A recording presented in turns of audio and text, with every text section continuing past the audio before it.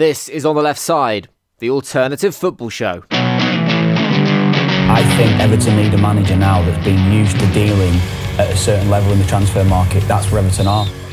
Howdy there, I'm Jim, and it's time to take a ride over the last few days of football news in the usual, unusual way. If you still haven't hit subscribe, then hit that button now, so you never miss another episode of the show. Next week's is going to be really good too, probably. So, who here hasn't declared an interest in the Everton job yet? Anyone? Anyone at all? No? No one left that hasn't? Okay. The Toffees are still without a full-time manager, and seemingly everyone who has ever looked after a team of Sunday non-leaguers hasn't expressed an interest in the gig, and some that haven't even done that. Big Sam Allardyce is the latest to say he quite fancies a go at the big job, joining a list that already includes Phil Neville, Ryan Giggs, David Moyes, David Unsworth, and even, although he didn't say it explicitly, Harry Redknapp, who confessed that he'd quite like one last job before throwing in the towel. No doubt afterwards adding it would be terrific and talking about how much he'd like to sign John Terry.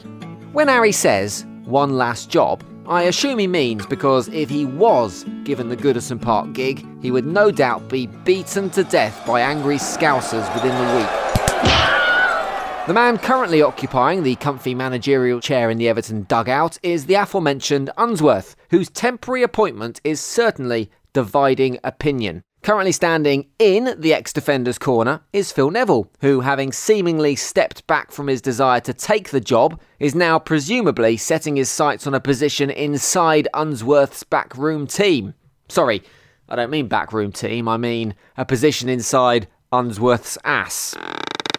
The lower-ranked Neville brother used his slot on Match of the Day to explain just why he thought Davey was the man for the job. I think David Unsworth has got a fantastic opportunity to become Everton manager. Why? I keep reading about his lack of experience. Let me stop you there, Phil. Surely, experience is pretty important. I mean, David Unsworth does have some experience. He's managed 4 games of senior professional football for Everton, and he's won one of them. So, he does have experience of a kind, yes, but anyway, you go on. Everton's a special club. You've got to understand the people, you've got to understand the crowd that's made Everton great over the years.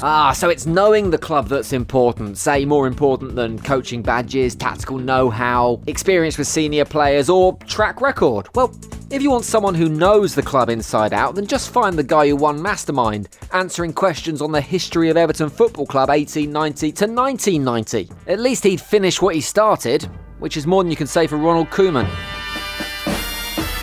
Not everyone is too struck on the idea of Unsworth, however, most notably Joey Barton. The Liverpudlian-born lad laid into the caretaker boss whilst he was commentating on the Toffees last weekend against Leicester. He's a glorified PE teacher, he's here in a caretaker role and it won't last long. I mean, it's a bit brutal, isn't it? Aren't all football managers essentially kinda glorified PE teachers anyway? Plus, as for a description, it's one that a lot of people had issues with.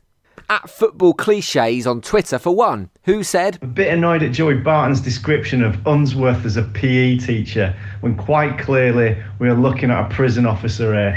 Not really sure that's very fair either. For me, he's not a prison officer, he's not a PE teacher. He's got the look of a bus driver.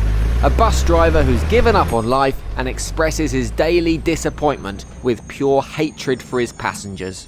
But, each to his own.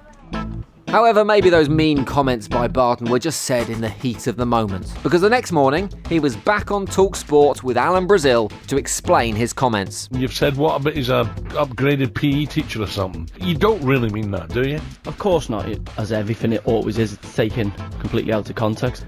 He doesn't look like a manager.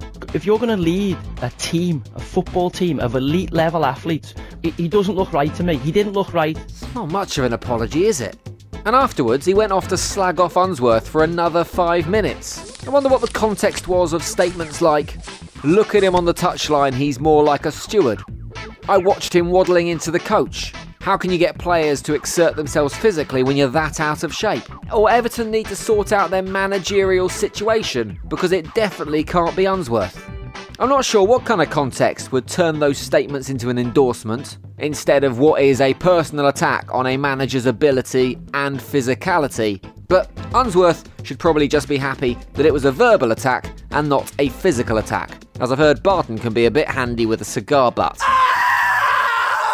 And whilst we're talking about Joey Barton, we might as well keep the conversation on Cox after an unfortunate injury in Spain. Prepare to cross your legs and wince in discomfort as I tell you how Mariano Bitoli ended up needing 10 stitches in his penis this weekend.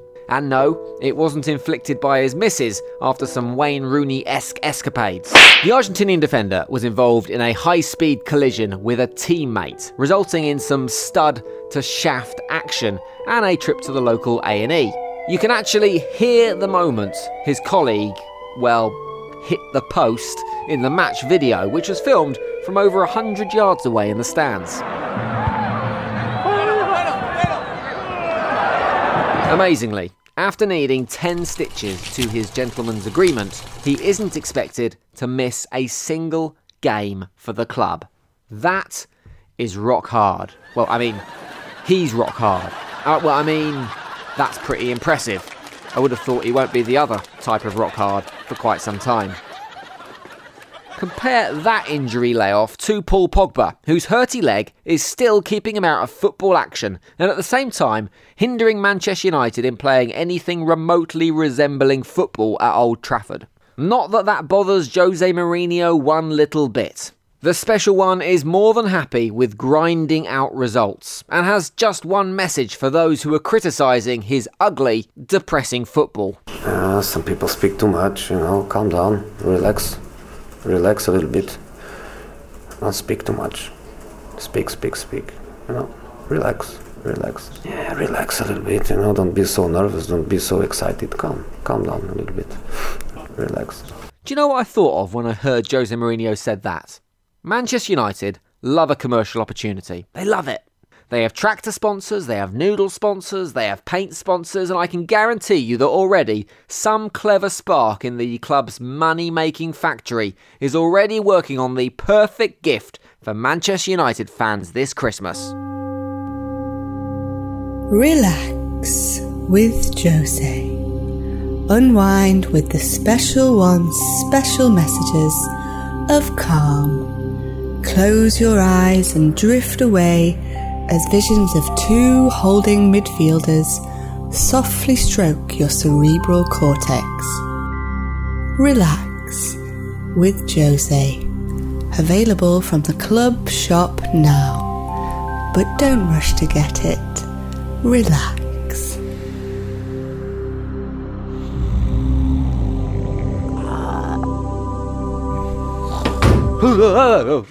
Sorry, must have got too relaxed.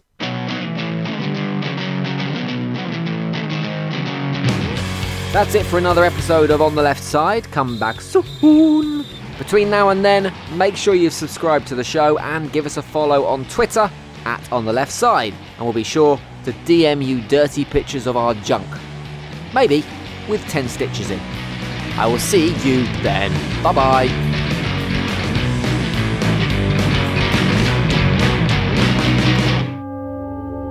Relax with On the Left Side. Unwind with the special writing and production of Ant McGinley and Jim Salverson for Abrupt Audio.